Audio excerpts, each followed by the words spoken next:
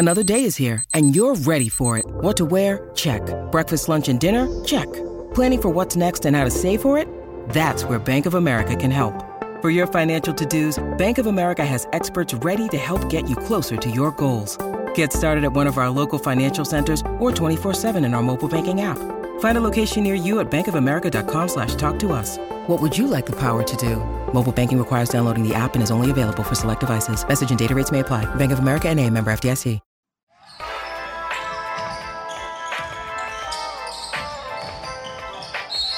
Welcome to Hoop du Jour with me, Peter Vesey, presented by the National Basketball Retired Players Association. Welcome back to Hoop du Jour, another installment. My treasured guest today is Bob Dandridge. I call him the Pick. I will not use the word. I will not use the nickname Greyhound. I that was his, but somehow Walter Davis then got it. It's amazing how the nicknames get passed around, you know, like the kangaroo Kid. No, that's like been used for 4 people. Okay. Anyway, we are here, and I'm so glad, Bob, to and we have phone conversations that I wish I had on tape because they're so good. But we'll try to duplicate today. First off, congratulations on last year, making the Hall of Fame, being inducted. You're long overdue. We'll get into that a little bit. But I thought your speech was as wholesome a speech, and I don't mean Red Holtzman, I mean wholesome speech as I've ever heard. I'm wondering, when you became a part-time philosopher / preacher. Well, life evolves and go through a lot of changes, and you realize that we've all been blessed, and you acquire quite a few skills over 73 years. Yeah. All occasions. So that was a developed skill. Well, ironically, Chris Webber really inspired that. Really? Yeah, because Chris was the first to, doing the induction, and I saw where he went different routes. He said something about the spiritual aspect, and then he also talked about some Black civil rights stuff or activism. And those issues are close to my heart. So that sort of freed me to just say, well, I know you've prepared a speech and it's on the teleprompter, but I remember a guy earlier told me to just say what you feel. And when it was really from the heart as compared to what was on the teleprompter. Well, you could certainly tell that. Your speech was the antithesis of my speech when I went in. I went from the heart on. I went from the heart. But whatever. I'm proud of you, though. It was a great speech. The thing that tickled me the most of all was when you outed your wife for saying she wasn't going to cook for you when you got married. And the face on her, she laughed. She cracked up. Did she ever cook for you your whole marriage, or was it all takeout? Well, she cooks, but she lets me know that not my mother, so she's not for me eating, and I'm still paying for that statement. I knew I zeroed in on something. She laughed. You got nothing to worry about. She laughed. Oh yeah. Bob, I understand what you're saying about, you evolve and, you get to, throw away. You said you don't hold grudges. Unlike me, I hold grudges into the hereafter. But, how are you cool with the weight? What happened? A lot of good things happened. I decided to try to find my way, one, how to work myself back into the Loop. And when I say the Loop, I mean the NBA. And, once I left the league in 81 and came to the real workforce, that was a transition itself. And out of that transition, some good times and bad evolved my desire to express with veteran players things that go on during the transition. And out of that experience came what is now the rookie transitions experience. And with the help of Dr. Joe Carr down in Washington, D.C., and another organization, we came up with a good program. And then I went from there to being with the Players Union, where I got a lot of experience as director of player programs. And all these situations allowed me I was giving back a program or an industry that I truly loved, because basketball has always been my passion. And from there, I had a nonprofit where I worked with kids, and then I was able to get back to doing appearances with the Milwaukee Bucks on a regular basis, like 8 or 9 a year. I was executive director of what we call the Bullets Wizards Alumni Association, which allowed me to communicate and further develop my skills in terms of communicating with people.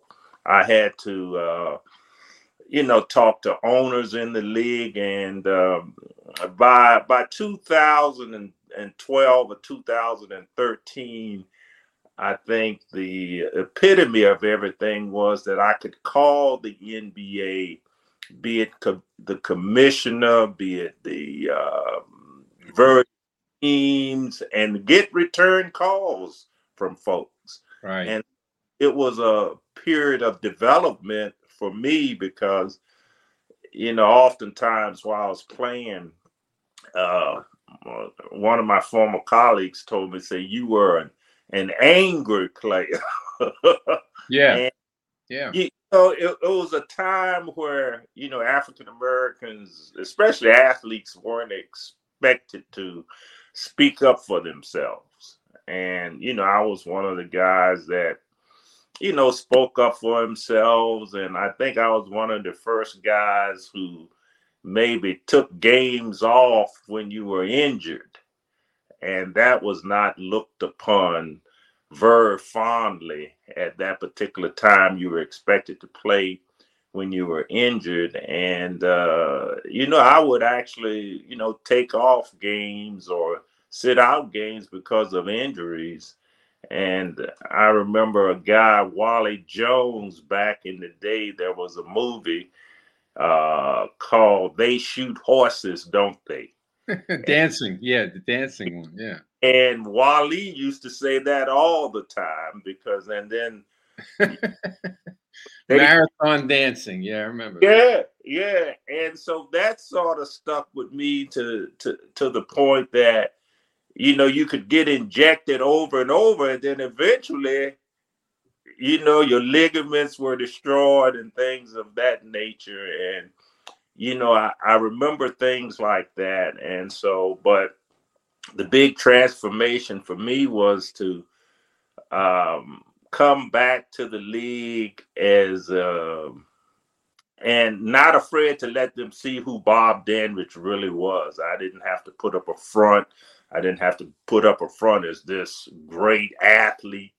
I came back as a jovial guy, a fun-loving guy. And so that, for me, those 30 so odd years gave me an opportunity to know more about me and right. to drop some of the defenses we as athletes put up. And individuals realized that, hey, Dandridge is a pretty good guy. Right. And I remember Don Nelson told me, he said, one thing about you, Dandridge, nobody never said you were dumb. or not intelligent.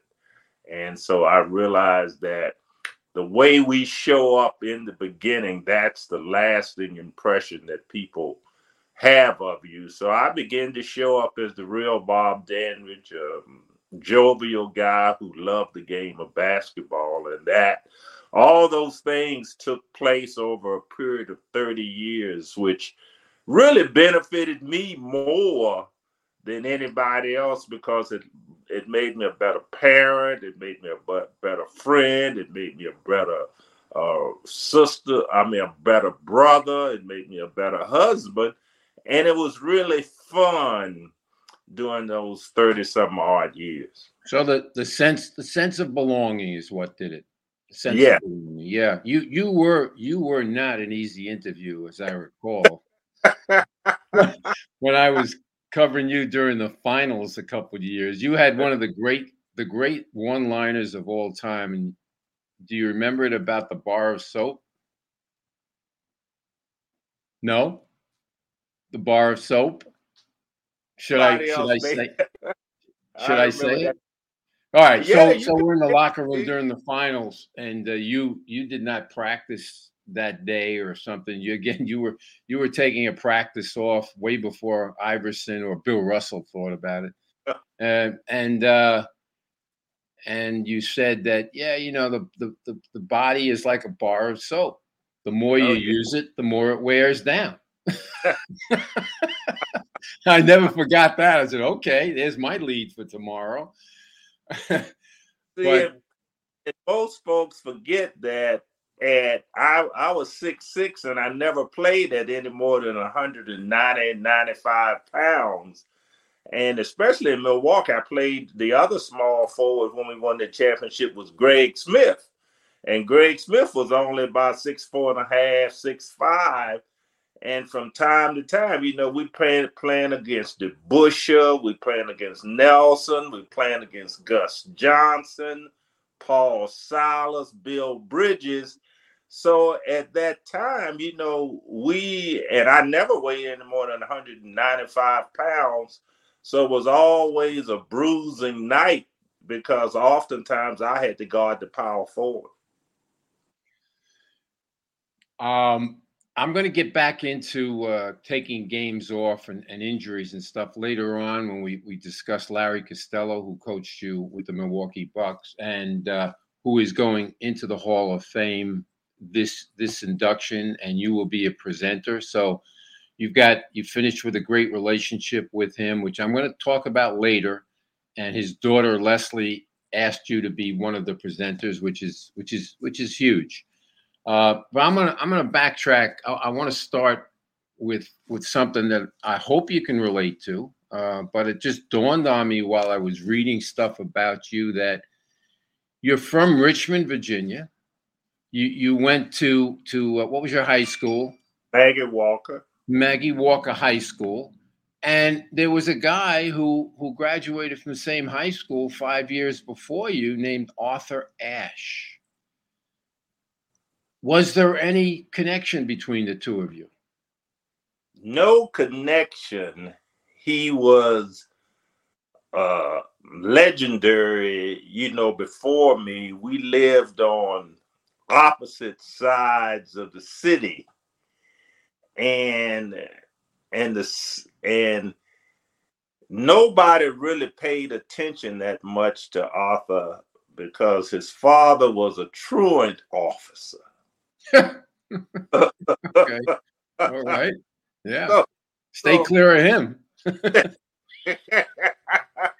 Although I just in the days of school, we were as concerned about his father even recognizing you as we were in watching Arthur play tennis. And we know Arthur's history about having to fight to play in some of the tournaments in Richmond and things of that nature. So one of my proudest moments was being in Madison Square Garden and playing a game, and the ball goes out of bounds and it goes over towards Arthur, where he was sitting courtside, and when I went to get the ball, he said, "Hey, homeboy." And I mean, you know, when a guy like Arthur Ashe recognized, right. I mean, it just blows you away. Right. So that was my Arthur Ashe story, and the proud moment in my life. Did you ever speak to him one-on-one? Did you ever get together? No, I never. You know, he was like bigger than life. You know, right. Yeah. You know, if I had made that big effort to get to him, I'm quite sure I could. But I was sort of shy, little skinny kid, and when you got a guy like Arthur Ashe, you know, how do you just walk up to him, you know, during that particular time? But if he had caught me during that transition period, that 30-year wait, I would have easily have approached him. Right. Yeah. Quick. I have one Arthur Ashe story. Our children, my daughter and his daughter, went to the same grammar school in Manhattan, and his daughter was a year behind mine. So parents would bring their kids. It was up in the 80s, and the parents would bring their kids to school. They were young, and I said to my wife, my ex-wife now, I said, you know, how come that he comes to school with her every day, but he doesn't drive. His wife Jeannie, who was a photographer, who I knew from years before, how come she's always driving? And then it hit that he had AIDS. It came out that he had AIDS, and so one day, you know, he would always say hi. You know, how you doing? But we never spoke. But so one day though, he came and he spoke to his child's class, and I'm talking maybe third, fourth grader or something like that. And he spoke to the whole class, just their class, about AIDS. Mm-hmm. And I found that out later. Okay. And so, you know, that's my only thing with him. You know, we never really had a conversation. He knew I was a sports writer, so he knew it, keep his distance. but yeah, he probably would have been an easier interview than you. But you know, anyway, that's my. I was just hoping that maybe your paths had crossed a lot, you know, in Richmond.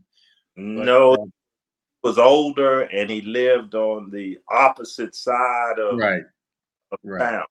Right. When you went to, so were you a star in high school? Just an average player. And you know, average about 14, 15 points a game. Okay. Football was the big sport at my high school. Really? Basketball was secondary. So did you play football? No, my gracious. No way. I was, you know, guys, there was a guy, Willie Lanier, that played. Oh, yeah, okay. Yeah, so, all right. I was not going to go out there and practice. Okay. Yeah. And the basketball career. Yeah. So I was wondering about that, Bob, because I was wondering, like, how does somebody who goes to college and becomes its star, and you know, were you not recruited? How did you end up going to college where you did? Oh, I ended up at, you know, I was not highly recruited.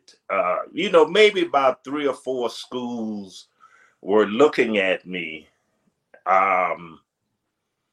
And what was one of the determined factors was I had thought about going to Virginia State, and I went there on a visit with my high school coach. And when the Virginia State the Virginia State basketball coach was talking to me, he mentioned the word work steady. And, you know, that word sort of stuck with me because the word work, you know, just didn't resonate with me and an athletic scholarship. So on my way back to Richmond, which was about a 30-minute drive, I asked my high school coach, what did that mean, work steady? he means, well, you'll be on basketball scholarship, but you also have a job on campus. So, so I eliminated Virginia State right away. but Bob, maybe it was going to be the kind of job that Connie Hawkins had when he went to, went to a school for a year. Where'd he go? Iowa, right? Iowa for 1 year. His job was to pick up the seaweed in the stadium. So maybe that was going to be the kind of job you were going to have. No. And coach from Norfolk State came to recruit me. One word I was listening for was work steady. Doing his recruiting pitch. So I thought maybe Norfolk State will be the right place for me to go. Then I had seen Norfolk State play a basketball game that year. They played Union University, and Virginia Union University, most of their players were out of New York City, out of Brooklyn. And so I chose Norfolk State, and there was a high school official that had recommended me highly to Norfolk State. And so the coach said he was just taking a chance on me. Yeah. Once I got to Norfolk State, fortunately for me, I had a coach, a middle school coach who had played under the famous McClendon. Yeah. Coach John McClendon. Yeah. And I give this guy at middle school, whose name was Russell William, all the credit because he taught me the fundamentals of the game. Left hand, right hand, dribbling, layups, how to play defense, how to throw a bounce pass. And over the years, that gave me the advantage over most players that I came in contact with. And when I went to Milwaukee, one of the things that Larry Costello said about me my rookie year said, this kid does not throw the ball away, and he knows how to throw a bounce pass into the pivot. So I give this guy all the credit for teaching me the fundamentals. That's really interesting. I was going to ask you about McClendon because he coached Tennessee State 3 championships in a row. He had Dick Barnett. I was just wondering if he had recruited you, if he was still coaching. But also I was wondering about Winston-Salem Gaines. Whether they had so many great players before you. I mean, they had who was Cleo Hill. Carl Green, Jack DeFaris, and then they had Earl Monroe. Yeah. But did they come after you at all? No. Because most of the times, the Division II historically black schools, most of their recruiting was done based on referrals, simply because of the budgets and stuff like that. And, if a guy went to Winston-Salem, he was probably recruited by a player that had played at Winston-Salem. If you went to Carolina A&T, you probably were there on referrals, because I know at Norfolk State, we had a pipeline into Atlantic City. And Atlantic City always had good quality basketball players. Into Richmond, Virginia, where I was from, the coach always felt that if you brought a kid in from Richmond, he would be fundamentally sound. So most of the historically black schools recruited either by referrals or you were a local kid. And so that's why places like Winston-Salem didn't recruit me. And then I really wanted to go to North Carolina A&T, but when the coach saw me, I was about 6'4", about 160 pounds. Right. And he said that I was too skinny to play North Carolina A&T. And then we played North Carolina A&T in the tournament championship that went 3 overtimes. And after that, he said, I need to get skinny kids down for the future. was that's funny? Was that Sam Jones School, or was he North Carolina Central? No, he was Carolina Central. It was Al Attles School, North Carolina A&T. Sam, okay. North Carolina Central. Okay. University. But what about non-black schools? Colleges? No, nothing. No. This was 1965, and schools were basically still segregated. And even though I was right there, the truth, I only averaged about 14 or 15. Right. Okay. Game, and there was another guy across town, a guy named Charles Bonaparte. He might have been averaging about 22 or 23 as a high school player. So he basically drew all the attention in the city. Right. Charlie Scott became the first black to go to North Carolina. What was that? 66? Was that 66? I'm not sure. A little after you. You were on the cusp. Yeah, I was on the cusp. Did you ever see Pete Maravich play? He went to high school in Raleigh. Did you ever see him play high school? No, I never saw him play, except for on highlight films once we were. No, I'm talking high school. I was in the Army. I was stationed at Fort Bragg in Fayetteville, and Earl Monroe was playing at Winston-Salem, and Pete Maravich was playing in Raleigh at high school. He was a senior, and so I watched them play. I was like, I was ready. I thought I could play, and then I went to see them play, and I said, well, I'm gonna become a career soldier, I think. Oh my goodness. So let's talk about your being drafted. So you come out. So you had a really good college career. I mean, I think you only lost maybe 8 games in 4 years or something like that. And yes. But still, you're only drafted fourth round, and also the ABA came after you, and I'm an ABA guy, so I have to go there first. The Kentucky Colonels drafted you. Was there any interest in going to the Colonels? No, because I was the type of guy, like, I looked at the roster, and it was virtually the University of Kentucky's team. So, and that's true. Yeah. When they came initially to Norfolk State to talk to me about joining the Kentucky Colonels, we talked, and finally I got around to telling the young man that, I never dreamed about playing in the ABA, but I did dream about it.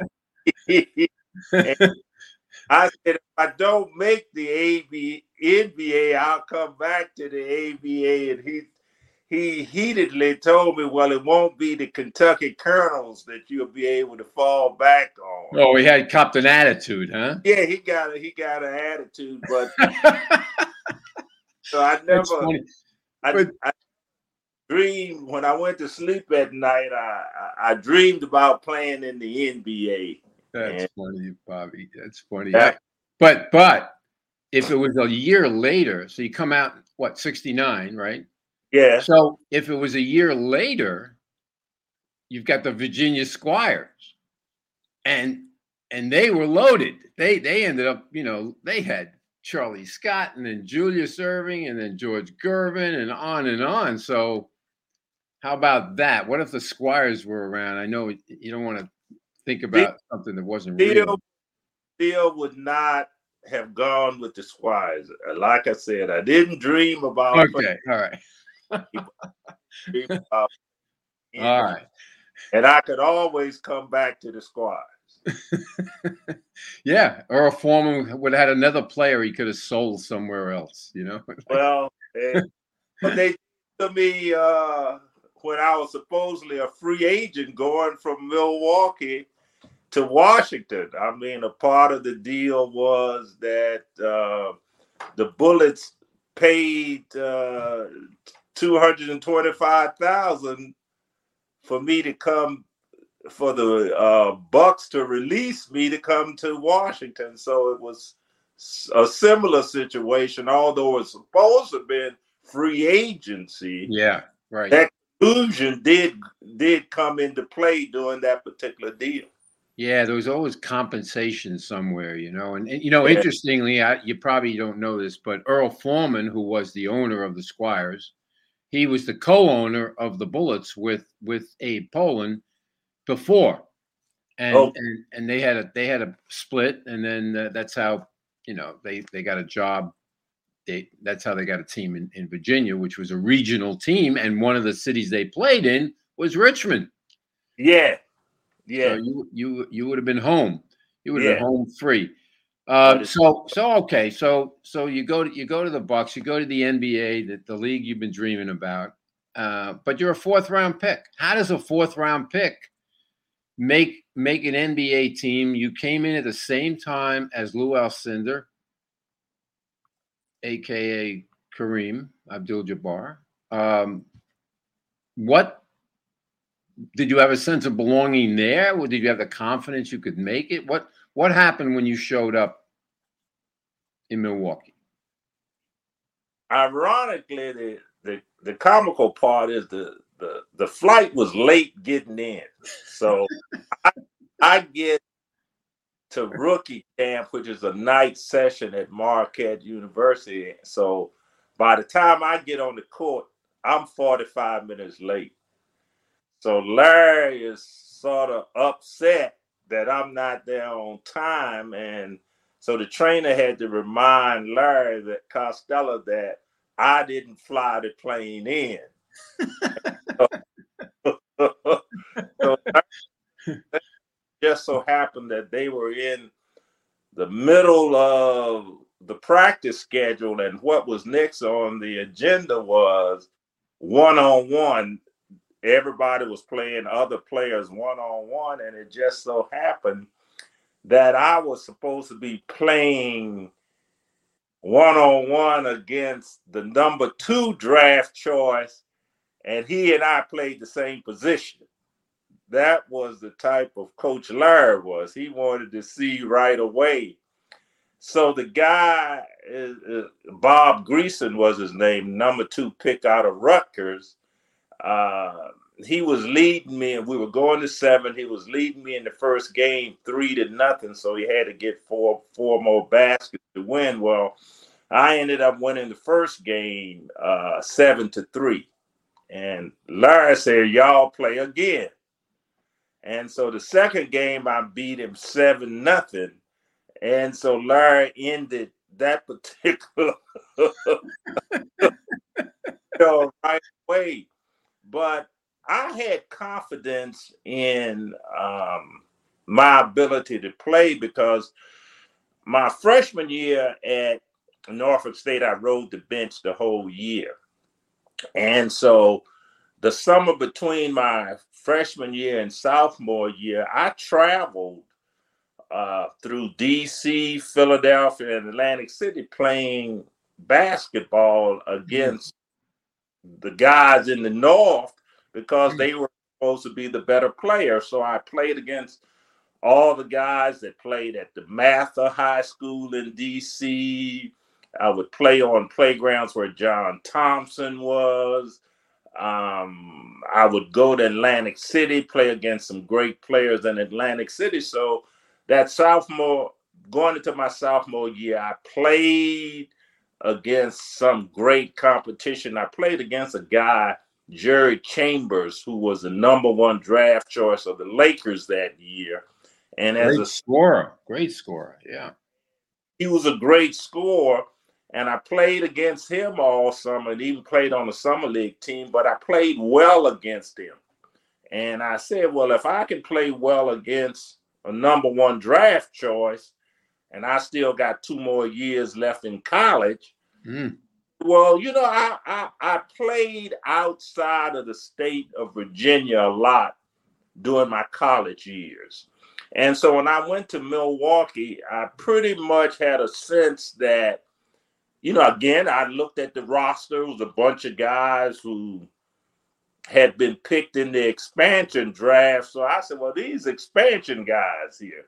So when I went to camp, I had a good sense of my ability to make the team, because at Norfolk State, my senior year, I averaged 32 a game.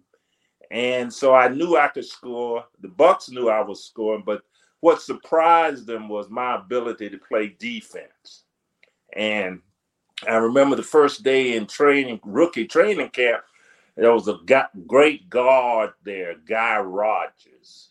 And Guy Rogers took a liking to me because he didn't like to run at his older age, but Guy could still pass. And he just told me to get out on the break and run. And if I scored 10 points in practices, 5 of them were layups coming directly from Guy Rogers.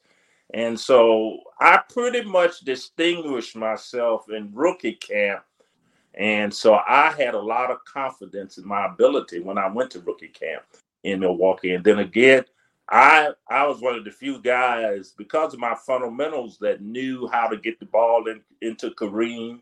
I knew if he held up his left hand, that was the hand he wanted the ball in. If the guy was behind him, I could hit him with a bounce pass. So my fundamentals stood out in rookie camp when I went to Milwaukee. So 2 things before I get back to Grecian. Did he make the team, by the way? Yes, he made the team. So he was on the championship team? Yeah. Okay. I heard he was a very good player, by the way. I never saw him play, but I heard he was a good shooter out of Rutgers. He was about 6'7", had good size, but I had the speed advantage on him, and I was a stronger defensive player. Right. Well, I just want to flip the page back to a teammate that you had in college, Pee Wee Kirkland. Now, Pee Wee is acknowledged, in Harlem, in Rucker lore as, one of the best 3 players, in the history of local players who never made the NBA, along with Earl Manigault and Joe Hammond. And then there's Pee Wee. What was Pee Wee like in college? He was your point guard for 1 year or 2? 1 year. 1 year. Tell me about that. Just a tremendous teammate. I mean, Pee Wee was in better shape than the other 12 players that we had on the team. And see, when we first checked into Norfolk State for the fall semester, we ran 4 miles a day every day before practice until the start of the first game. 6 days a week we ran 4 miles, and if we ran 4 miles 80 days, Pee Wee came in first 78 times. Really? I mean, just a tremendous athlete. And of course, when he came there were some questions about him, but he did everything that our coach asked him to do. I mean, he came in, he was on the second team. He didn't start right away. And I mean, he ran the drills. He just did everything that was expected of him. And whatever his lifestyle had been before, he just kicked that to the curb because of his passion for basketball. And he wanted to play at Norfolk State. And I say that he probably would have been the 6th man that year if our regular starting guard had not broke his arm. Did Pee Wee break his arm? No, Pee Wee didn't break. But there was. I know Pee Wee. I know. Oh, he's gonna break my arm now. This guy, maybe 2 weeks before the season started, broke his arm. and there was no question who was going to be the starting guard. And what was his name? Do you remember? Tommy Long. Tommy Long was his name, and he played Army ball with Krzyzewski. He and Krzyzewski were in the same backcourt on an all-Army team. And Tommy Long was out of Durham, North Carolina, and went to a place called Hillside High School. And also John Lucas went to Hillside High School. Okay. And so whenever I see John, I say, John, you know you're not the best point guard. I bet you do. Did he ever hear of the guy? Did he ever hear of Long? Oh, yes. Oh, okay. Yes. Okay. He was John's hero. Oh, okay. He was about 3 years ahead, and they won a state championship was when Tommy Long Tommy Long averaged 30 points a game in high school. And John came behind him, but John never won a state championship. So I remind John each time I see him that you're not the best point guard to ever come out of high school. But either way, we ran the fast break to perfection for us because I said we averaged 100 points a game every year. And Pee sacrificed much of his New York City game to play within the structure of our team. Pee Wee probably could have averaged 28, 29 a game, but I think he probably averaged about 14, 15 points a game, maybe about 10 assists that year that he played with us. And my Pee Wee Kirkland story is that we're playing in the CIAA Conference Championship, and the game goes to triple overtime. And I fouled out midway of the second overtime, and I said, Danrich, if y'all win this game, you the MVP of the tournament. Well, Pee Wee, in about an 8 or 9 minute period, snatched that away from me. Because in the third overtime, the head coach was saying, well, look, Pee Wee, we need to stay within the structure, blah, blah, blah. And the assistant coach tells our head coach, look, we got nothing to lose. We need to let Pee Wee just be Pee Wee.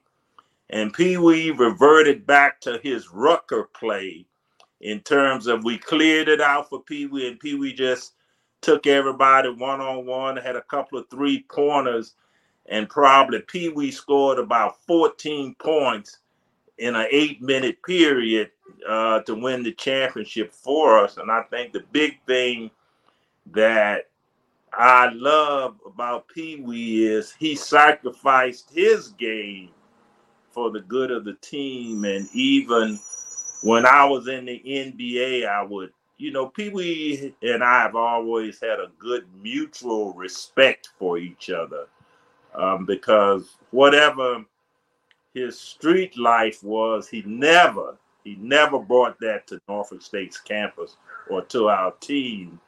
And he spoke at our coach's funeral.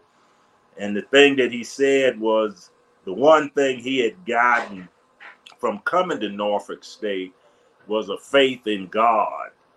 And I mean, that within itself just sums up my respect for Pee Wee. Was he good enough to make the NBA? I know. Of course he was. Right. Of course he was. Right. But as you say, he had a life outside. He had a street life that put him into prison for a while, federal prison. My team in the Rucker played against him. When I had Julius Irving and Charlie Scott, we played against his team in the Rucker with Joe Hammond. Probably the best game in Rucker history. But went into overtime. But Charlie Scott won the game in overtime. And at any rate, I've known him very well over the years, so I've always been interested to know your perspective on him. And there it is. So let's get back to the Bucks. let's get back to the Bucs. You go to a team that's got Oscar Robertson at the end of his career, but an expansion team, as you mentioned, the year before, and you've got Lou Alcindor, Kareem. What was it like for a guy that played in basically a small school in the South to be accepted, fit in? How did that work? Well, Oscar came my second year. Okay. So at the conclusion of my first year, I had established myself as this kid could be good, simply because I played good defense, and I was able to blend in with the system that Larry Costello had. And actually, Oscar came his second year because Oscar could identify good players. And even when I was a rookie, when nobody else on Milwaukee could guard the Big O, I was often shifted to guard the Big O when he was in Cincinnati. So he knew something about me. To play with Oscar and Kareem was a challenge because I had to find my niche to be significant to the team. And fortunately, I could run the court on the fast break. I could pick up steals, and I could shoot the mid-range jumper. And Oscar identified my ability to play and my knowledge of the game. So he had confidence in me. Mm-hmm. So did the team. And Larry Costello, I have a lot of respect for Larry because, he could have easily have cut me being a fourth-round draft choice from a Division II school. And you had no guarantees, right? You had no guarantees. No. I'm now on a one-year contract, which Wayne Embry regretted for 3 years because he kept giving me one-year contracts, but I kept getting better and better. So finally he got wild. And third year stopped giving me one-year contract. But again, I could, and very seldom, I could play. I guarded Clyde Frazier when he gave us trouble. I'd guard Earl Monroe. So, when Oscar came there, I was pretty much, that solidified me as a good player in this league. And so Kareem, they just knew I could play. Right. And I knew it when I went there. Looking at other players in the league, I said, I can play as good as this guy. And then I was probably, that 1969 draft must have had about 12 or 13 small forwards that was drafted ahead of me. Ooh. And I played longer than any of the other small forwards that were drafted ahead of me. And I think out of that class of 69, there are three of us that are Hall of Famers, myself, JoJo White, and Kareem. So I'm willing to bet right now all the money that both of us owe that you can name every one of those small forwards that was drafted ahead of you. Just like you're able to tell me the score of playing Grecian, the two games, the score, how the game went. It's pretty. Athletes are like that, but that's pretty amazing. Pretty amazing. So start naming those small forwards, Bob. There were the Ogdens, some guy Bud Ogden Nash, Bud Ogden, okay. Simeon Hill. Yeah. Bingo Smith. Bingo. And you held that grudge your whole career. You were like, that was a motivation for me. Sure. And guys say, well, you were an angry player. You didn't say too much. I didn't have no conversation. I mean, right. Fighting for my life. That was Willie Norwood that was drafted ahead of me. Right. There were quite a few guys. Yeah, but, you'll get them all before we're finished. Oh, yeah. They gradually come back to me. Who was the guy out of St. John's that played with the Knicks? Big Reed. He was the head. Mel Davis. Davis, yeah. Keep going. That's okay. That's good. You're doing good so far. Yeah, that's good.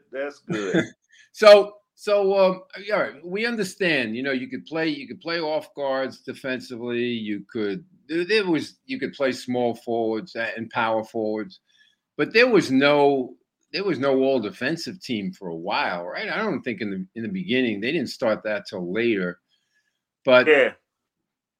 It still was difficult. I know you made several All-Star teams, but I really zero in on when your number was retired by the Bucks.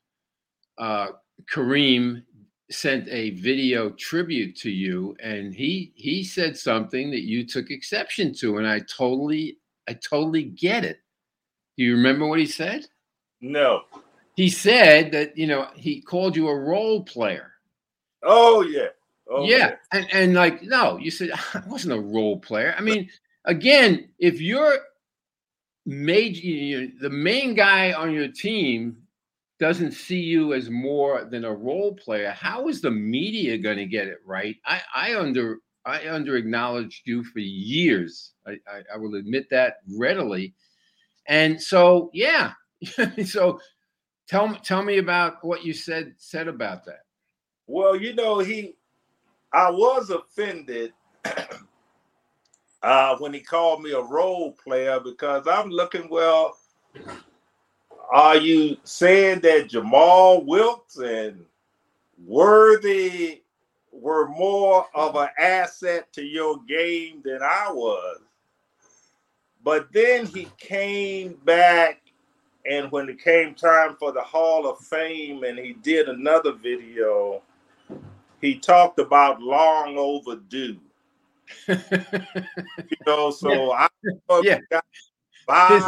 His acknowledgement was long overdue.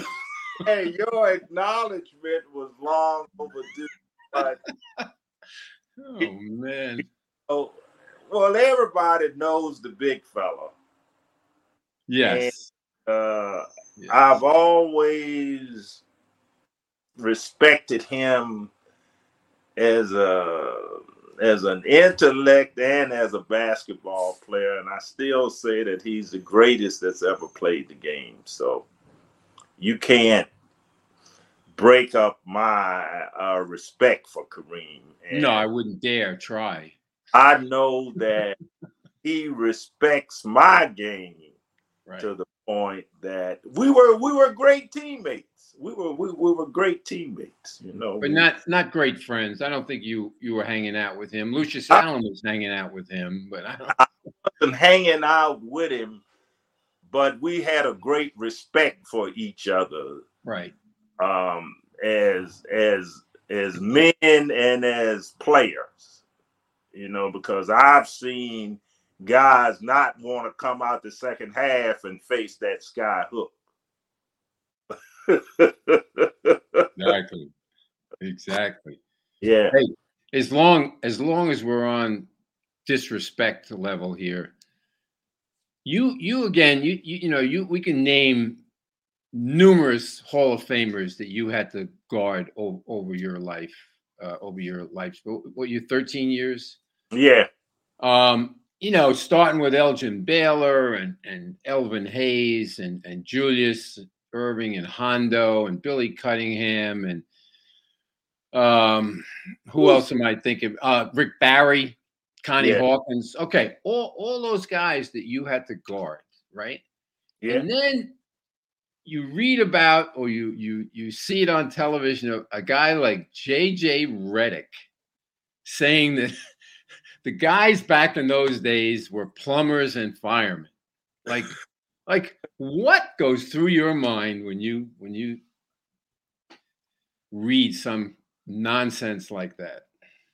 You know, he's guy's just not a student of the game.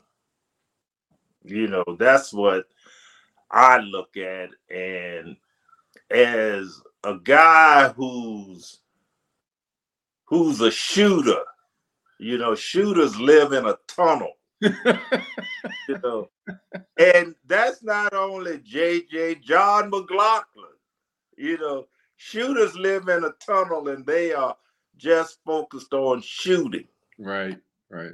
So I'm quite sure that you know, JJ just may not have seen any video of guys that played back in the day who set the foundation for this, because back in the day you couldn't just be a shooter. There was only a few in the league, but JJ will be okay. I'm quite sure he's caught enough. You think so? Rhetoric behind that. The next time he's asked that same question, I'm quite sure. And JJ is from Virginia, so I'm quite sure it was just an honest mistake on his part. Yeah. He was in that tunnel. He was in that wind tunnel. Yeah. And I even left that guy. I don't want to slight anybody, but you also had to guard Bradley, I'm sure, Bill Bradley and Jack Marin, and you know. Oh yeah, so many great small forwards back then. Who was the toughest? It's hard. I'm making it impossible. Who was the toughest for you to guard, and why? Let me put this in a good perspective, because I don't want the brothers to get mad at me. Rick Barry, Havlicek, and probably Bob Love. Those three. And without a doubt, Rick Barry being the toughest. Wow. And I'm saying because Rick played with an attitude. Right. He played with an attitude, but he could just flat out play. And I put Rick Barry ahead of Larry Bird because they played the same type of game, except for Rick was a little, Rick came out each night and he wanted to give any and everybody at least 30, 35 points a game. And then Rick would fight you if he had to. Right. And I just Barry's at the top of my list. Well, I it's great you said that. I've said it for quite a while now that he could do everything. And Larry Bird's my favorite player of all time. Mm-hmm. But I covered Rick with the Nets, covered him in the NBA. But I've always said that he can do everything that Larry Bird can do. Everything. And then he of course, being Rick Barry, took it another step further. He says, no, I'm better than him because he couldn't guard me. Larry couldn't have guarded me. But you talk about fighting. I mean, Rick Barry holds the record, I believe, unchallenged record in professional basketball of never winning a fight. Oh my gracious! I don't think he ever won a fight. But he fought you though. Oh yeah. I mean, he fought some folks that nobody else ever thought about fighting. He fought fans in the stands. He was way ahead of our test. I mean, I saw him in Piscataway, New Jersey, when he was with Houston at the end of his career. A fan said something to him or threw something at him. I never was sure. As they were leaving to go to the locker room, he chased that fan up the stands all the way to the top. Thank God that fan got away. He was going to kill him. And then he came back and then he had to apologize to the old people who he had knocked over. I have a picture that was in the New York Times of him apologizing to a lady who was sitting down, and and I'm standing there. My picture's in the Times. Anyway, I'm glad you gave him that kind of respect. So we finished with Rick Barry, who, by the way, was my previous podcast guest. Okay. So that's good. We get this back to back. And tell me about what made Havlicek so difficult, and Bob Love, which I'm sure many people will be surprised to hear. Havlicek set the standard by which I played. By playing against Havlicek for a couple of years, John had a lot of just tricks.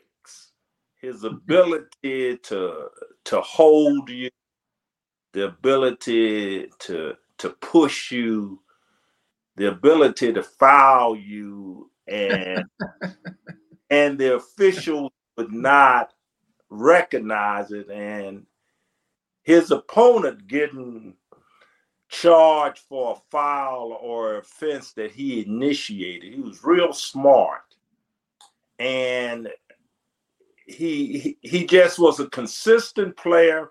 He could only dribble to his right. I don't even know if John had a left hand. Right. But he found a way to still get around you.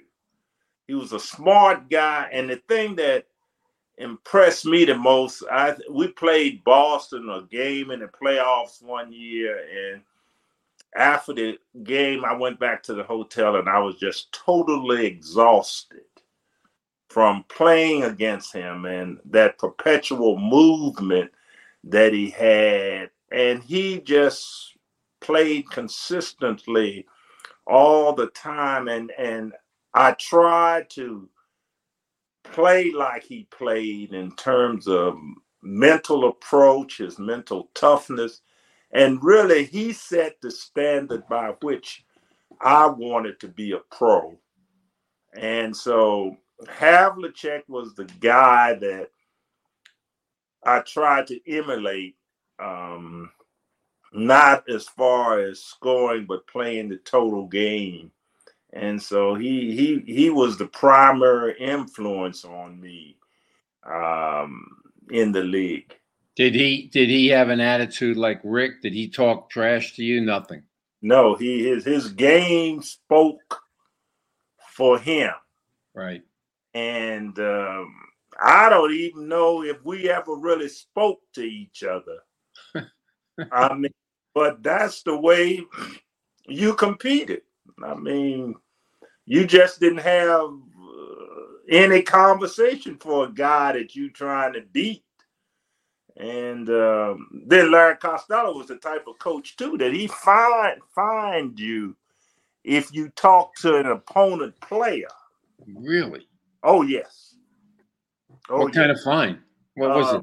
$10 back in those days? $5,000. What? For talking. For talking. Well, shut my mouth. Yeah, I mean, you could have gone to college with a guy. Y'all could have been roommates, but you wouldn't say anything during the course of a game to him. Oh my goodness, that's amazing. I mean, Larry was like,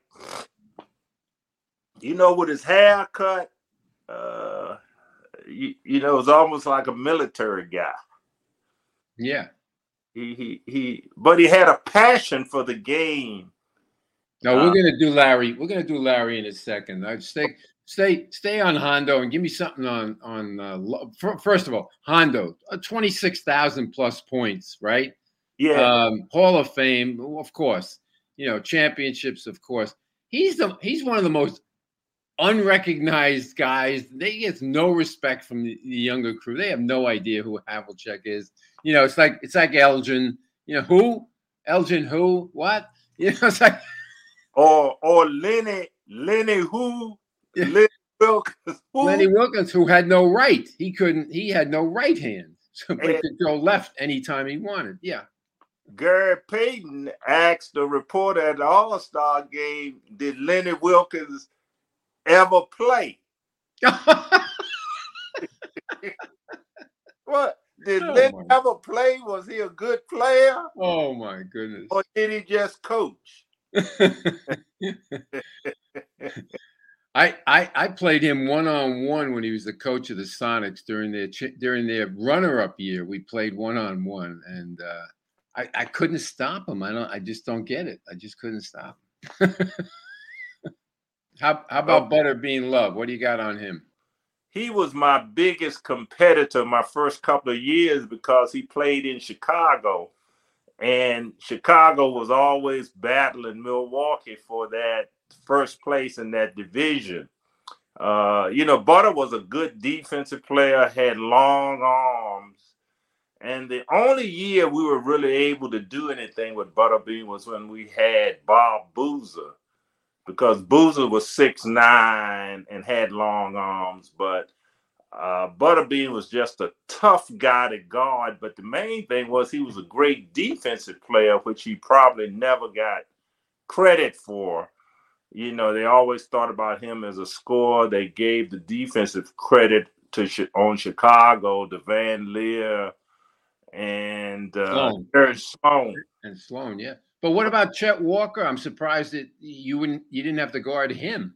I mean, I guarded Chet, but Chet was not as tough a guy to defend than Butterbean. Chet was basically smooth, and he was no taller than I was. So Chet, and then I most of the time made Chet have to play defense.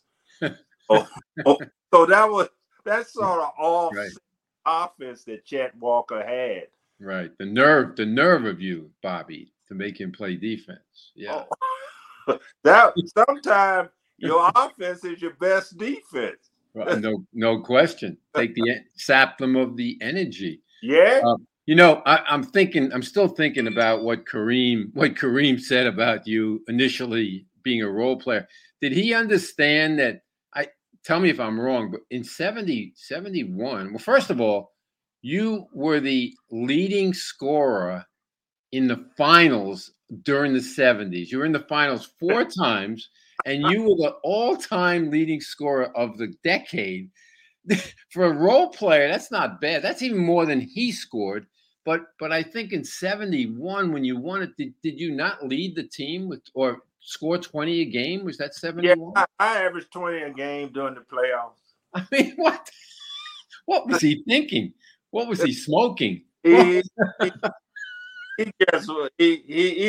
guess he was trying not to discredit or give some credibility to the guys, to the forwards he played with in LA. Maybe he forgot to be in Milwaukee. Yeah, I'd like to see a retraction. I want an official retraction. I was just wondering also. So I definitely jump around a little, Bob. But I was also wondering during that speech that you give, the Hall of Fame speech. Do you have any, when you went home and thought about it? Do you have any retractions that you'd like to make off of that speech, or did you forget anybody that you should have remembered that said something? Hey, forgot me.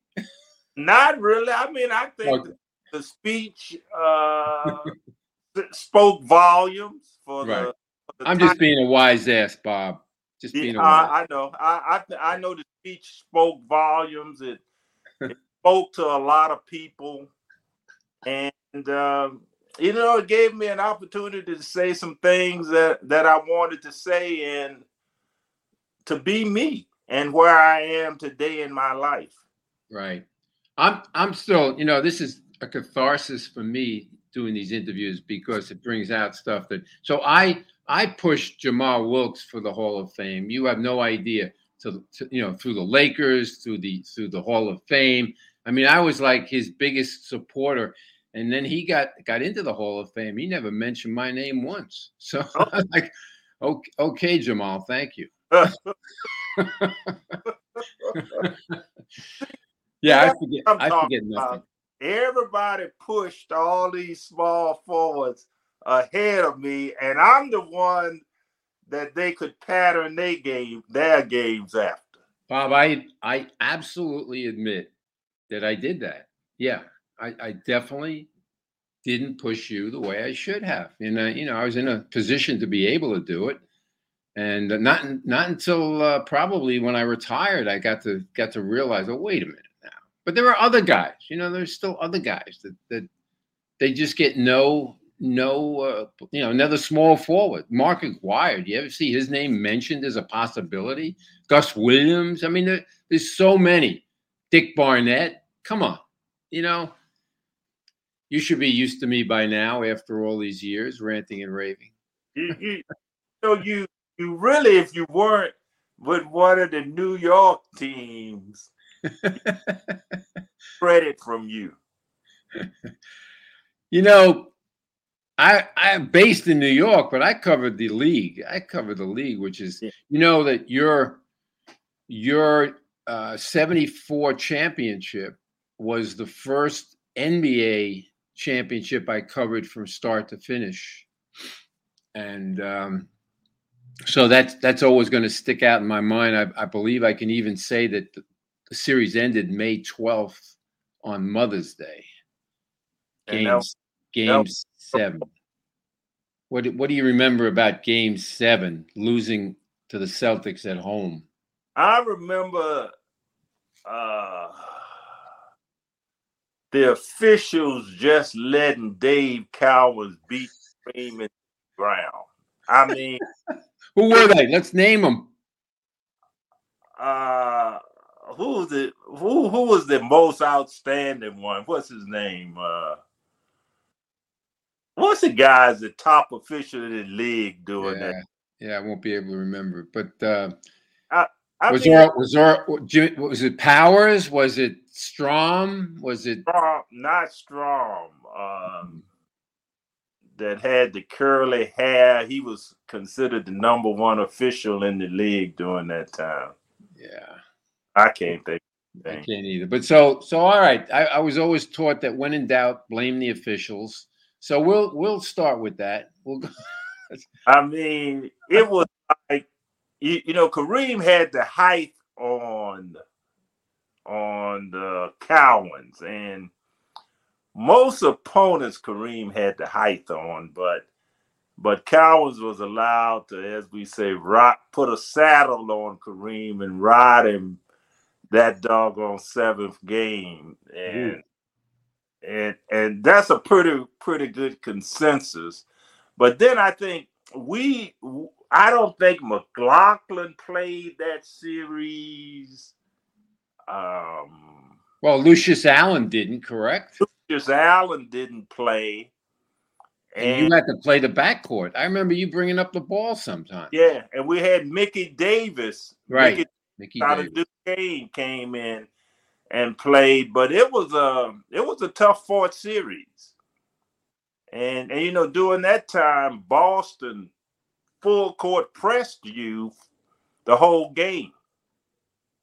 And they had Don Chaney guarding Oscar full court. Right. By that time, I think Oscar was into about his last season. I think that was his last. I think he's 35 at the time. Yeah, and to have Don Chaney full court pressing you for 7 games is a tough task. Right. To ask of anybody. Which is why Costello had you bring up the ball to take the pressure off of him, correct? Yeah, but then that won't no better because I got Havlicek the whole game.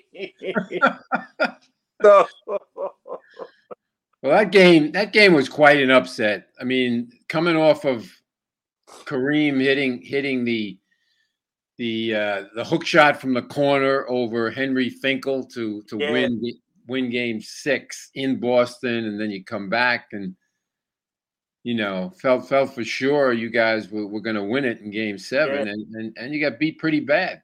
Yeah, and games like that are painful. Painful that you got to live through that all summer. You were there. I think Oscar retired after that year, and I don't think he wanted to. I think he was kind of forced out. They weren't going to give him a new contract. Yeah. And then Kareem asked out the year after that, correct? Yeah. Yes. And then so you get a bunch of young guys, Bridgman and Winters and Myers, and Elmore Smith was part of that deal. Yeah. And what happened to your career at that point? Where were you at? Put in a leadership position. I was team captain with a bunch of young guys, which really clearly projected me as the go-to guy and the leader of the team. And the leadership thing was more of having to perform at a high level, not only scoring, but it was a good experience because it gave me an opportunity to practice the leadership skills that I had learned from playing with the Big O. And I was never a guy that's ambition was to play, the average 25, but 2021 was the range that I wanted to be in. But it was a great experience playing with these young guys to see them develop, especially Bridgman. Had an opportunity to play with Dave Myers, Quinn Buckner, Ken Benson came in there a year later, and Brian Winters. That was and Elmore Smith, and I got an opportunity to see the greatness of Elmore Smith. I got a chance to play with Brian Winters, who I say is the best shooter I ever played with during my 13-year career. Tell me what happened at the end of your Bucks tour. Why did you move on? Was it a negative thing at the end? Was Costello still the coach when you moved on? I can't remember. No, Costello was not the coach. Don Nelson had taken over for Larry. And my last year in Milwaukee, it was basically a young team. And Don Nelson at some point made it clear that, they were going to move on to a younger group. And I had requested to be traded too, because I just didn't want to end my career with a developing team. And right. I had the opportunity to be a free agent. Some teams that were interested in me was Houston, Golden State, New York expressed a little interest, but I wasn't too interested in going to New York to be under that New York media. Yeah, I don't blame you. And so Washington entered the picture, and Washington was the perfect place for me because it was near home. And so when I got an opportunity to become a free agent and go to Washington, it was just a great opportunity for me. So all your experience, your positive experience in Milwaukee and your leadership role at the end enhanced your image, your productivity with Washington, which immediately became a title contender. It surely did. All of my experiences in Milwaukee prepared me to go to Washington. And, when I went there, when I decided to go, I wasn't expecting to encounter the championship expectations that Washington had. I thought I was just going to go there, play, be on a good team. If we got to the championship, that was going to be good. But Washington specifically wanted me because they felt that I could at least balance or be their counter to Julius up with the 76ers, because they knew that they couldn't get to the championship without being able to have Julia somewhat contained, and I had played well throughout my career against the Doctors, so that was the reason that Washington wanted me there. So you're joining Wes Unseld, Elvin Hayes, two Hall of Fame guys. Again, something that escaped me while I was covering those teams. I mean, I covered your teams extensively. I covered that Seattle series twice. And I covered you against the Spurs when you beat them in the first, when you were down 3-1, then you beat them to get into the finals. But what escaped me was how good you were. I never understood that when they needed a big shot, they would go to you, not Elvin Hayes. I had a nickname for him. I used to call him the Silent E because in the fourth quarter he disappeared. But am I correct now? I mean, they would go to you. Yes. I became the go-to guy in clutch situations, and going to Washington, I considered it my team. Once I got there and I developed a relationship with Dick Motta, he pretty well said that we're going to go as far as your performance, Dandridge. And he gave me the green light, and that green light was to play the way that I wanted, to provide the leadership that they needed, and it didn't necessarily translate to me into being the top scorer.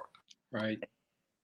I was able to play with Wes and Elvin and not rock the boat with either. I mean, they didn't see me coming in as a guy who's trying to take over the team, be the star. What I added to that was leadership and a willingness to distribute the ball wherever it had to be distributed. Although I wasn't the point guard at the 3 position during that time, you did everything that was required to win.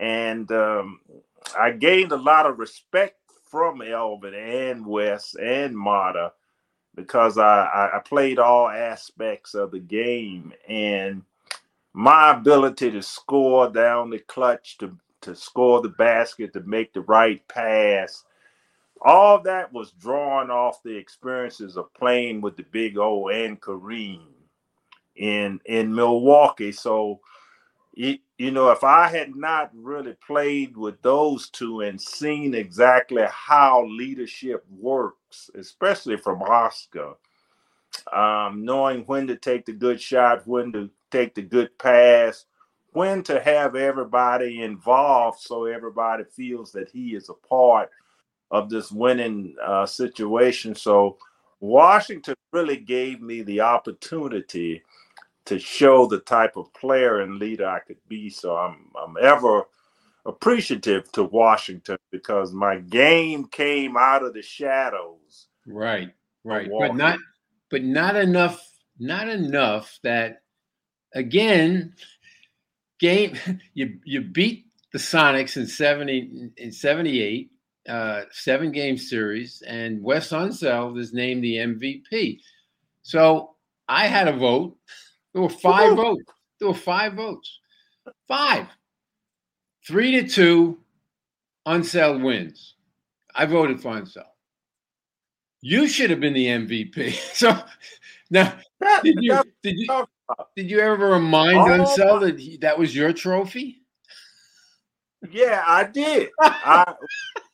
We were roasting Wes probably about 10 years ago, and I wondered why I was the last guy to roast him, but I had to let him know that MVP trophy on his mantle really belonged to me. And everybody, 1,000 people were hush-mouthed.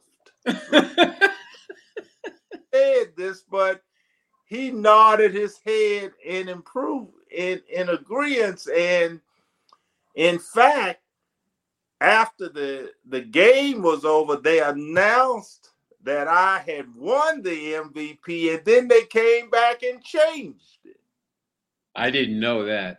They changed it, and that tells the story of my career.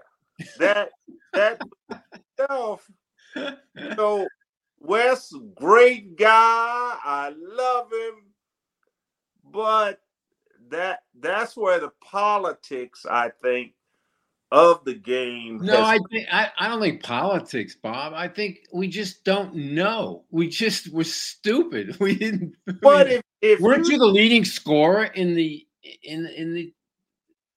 that year? Weren't you in the playoffs, the finals? Were you the leading scorer? Yeah. and it wasn't politics. It was stupidity.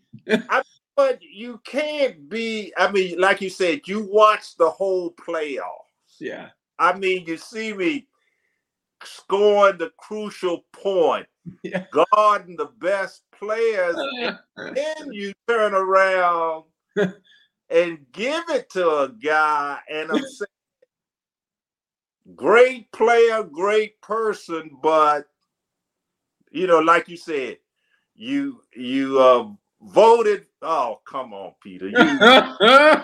I mean, and you're still willing to do this podcast. Yeah. I mean, we all make mistakes, and I know that, I played with a chip on my shoulder, but that worked to my advantage in terms of competing against other guys. But for the same reason you made that vote, I mean, what was the reason you voted that way? I wish I could remember. All I knew is I was not going to vote for Elvin.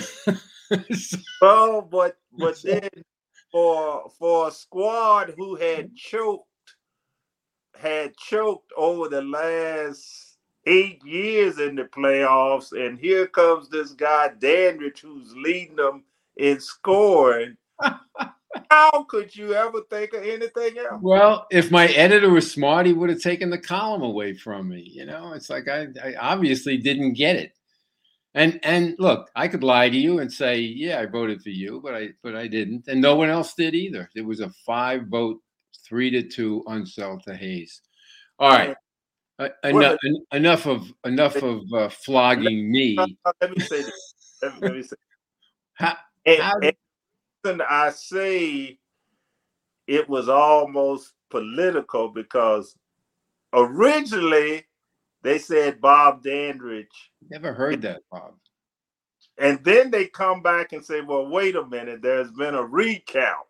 Yeah. So what I'm thinking is Mr. Poland got involved in this. Nah. And got the vote changed. Bob, it was so quick. It was so quick. No, nobody got involved. Look, okay. Brian McIntyre was in charge of the PR of the NBA. Then he gave me the vote quickly. It was done quickly, right at courtside. Okay. Boom, done. So, okay, you bring up Abe Poland. He was the owner.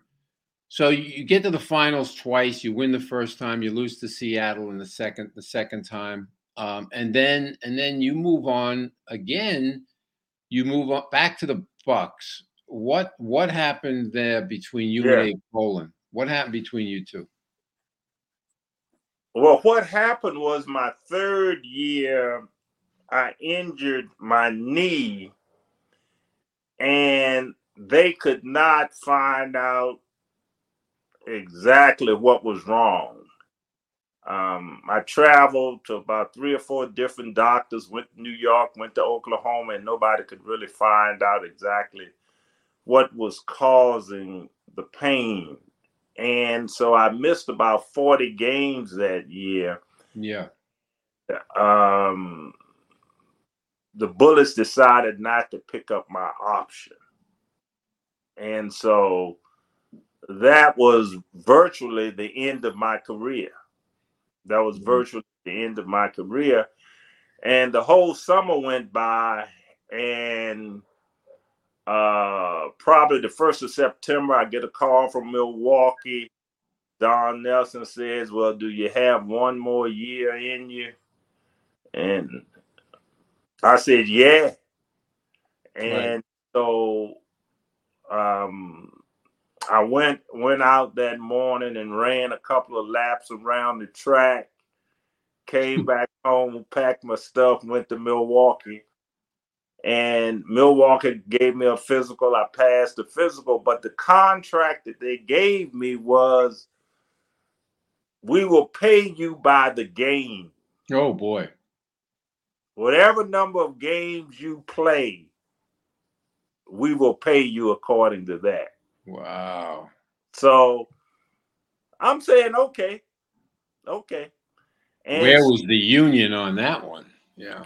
Yeah. Well, at that time, I was still having some difficulties with my leg, and I was just only hoping that with the rest, it would have healed. But I don't know how many games I played that year. You played 11.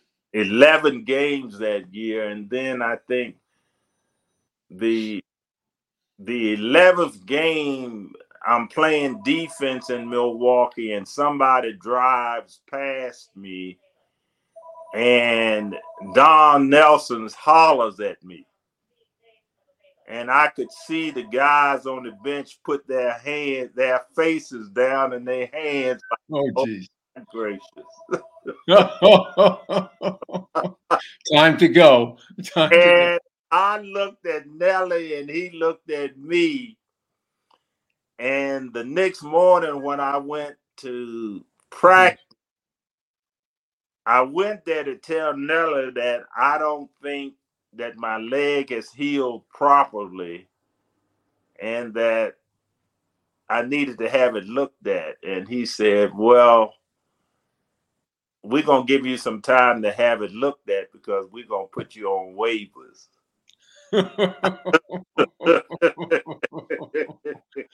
Cold, Nelly. Yeah. But, I wasn't resentful or anything because I knew that my career was over. Right, and that I could no longer play at the standard that I had played at. And so it was a mutual parting. So that's what happened the last year in Milwaukee. Okay.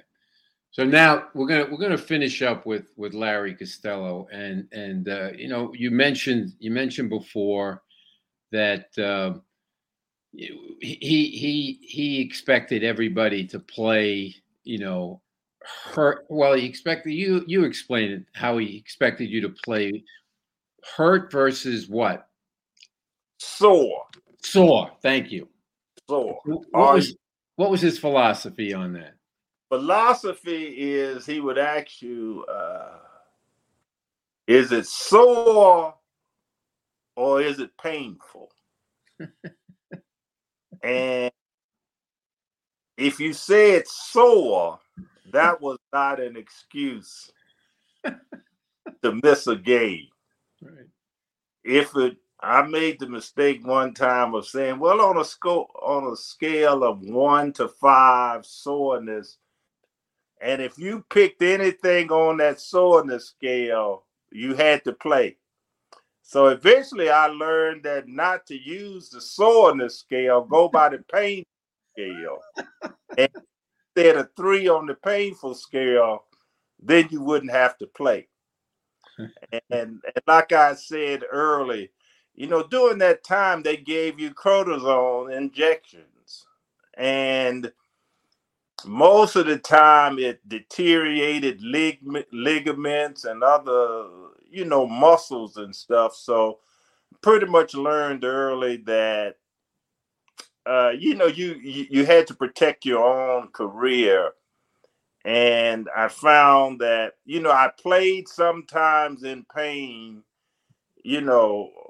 but then other times when it was really painful, I didn't play. And that was held against me.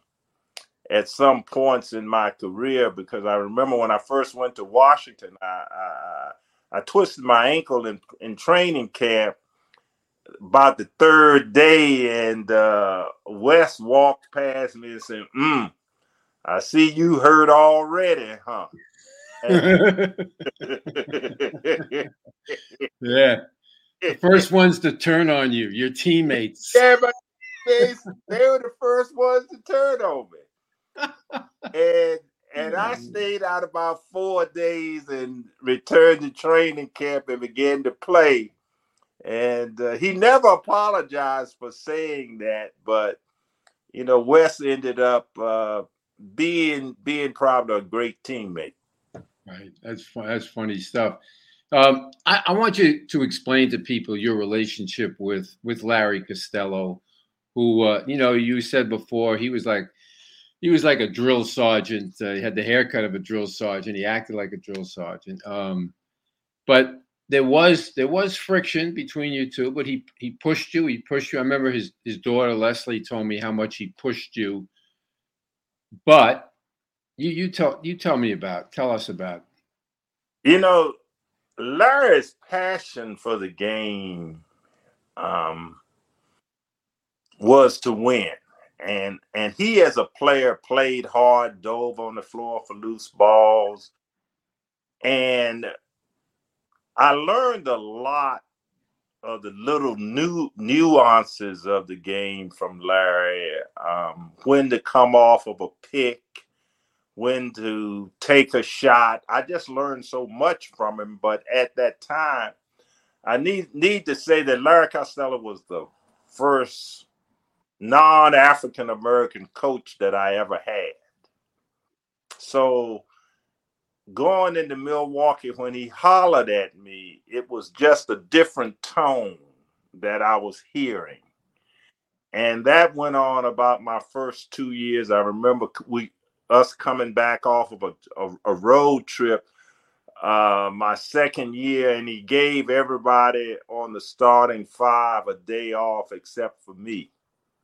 And I had to go to him after practice and remind him that I done just guarded Havlicek, Walt Frazier, Billy Cunningham, up in Jack Marin and stuff up and down the East Coast. So his thing was, well, you just started playing. You should never be tired. But we had our little scuffle simply about me just wanted to be respected as much as he was respecting Oscar and Kareem, because I felt I was putting in the same amount of work. And during that time, I was playing about 39 minutes a game.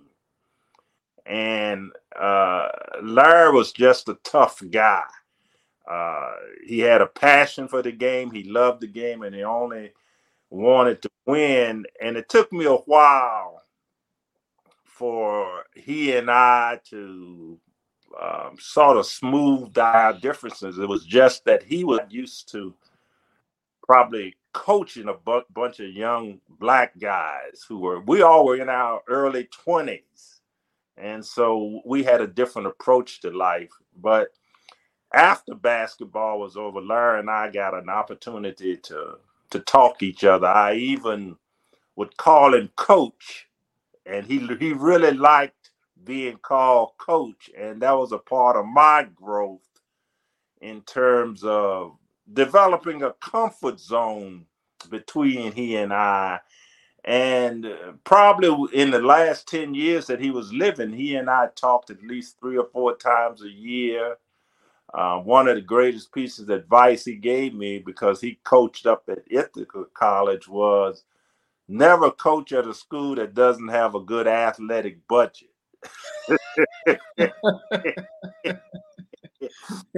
And he was feisty all the way to the end, because he was upset with the doctors that they had misdiagnosed his cancer. And he was hot about that, but he was still Larry Costello, and it was good to know that. And He even invited me to come down and stay with him on his houseboat in Florida.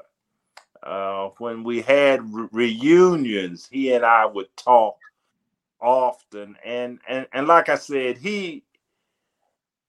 his passion for the game far exceeded what he thought about you personally. He never let personalities interfere with basketball.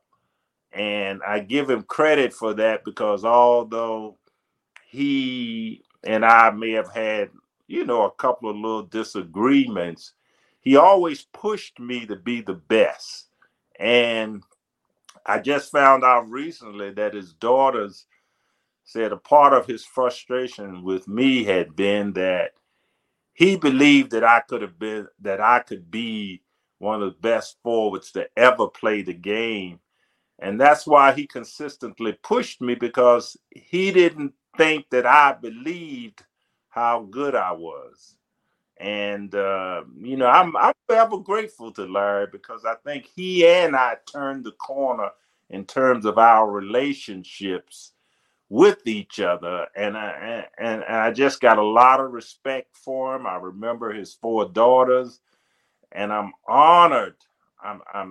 It's me being a presenter for Larry Costello, to me, is as high of an honor as me being inducted into the Hall of Fame, that his family would think enough about our relationship in a positive manner that, I'm overwhelmed to think that I would be honoring or representing a guy like Larry Costello, who I could say some other coaches may not have seen what he saw in me, especially being a 4th rounder coming from Division II. So I'm just overwhelmed by being able to be a presenter for Larry Costello. And, I think Dick Motta needs to be inducted at some point, especially when I see some of the young, deserving coaches being put in. I'm a big advocate for Coach Motta, because I was blessed to have had 2 great coaches in the NBA. Hey, Bob, I'm not even going to try to put anything at the end of that exclamation points that you just said. It's an honor for me to interview you and hear your thoughts on Costello, and I look forward, and everybody else. Rick Barry's going to love you. He's going to buy you a drink at the Hall of Fame. Oh yeah. and the odd thing was, Rick Barry and I were just fierce competitors, but Rick and I talk a couple of times a year. Right.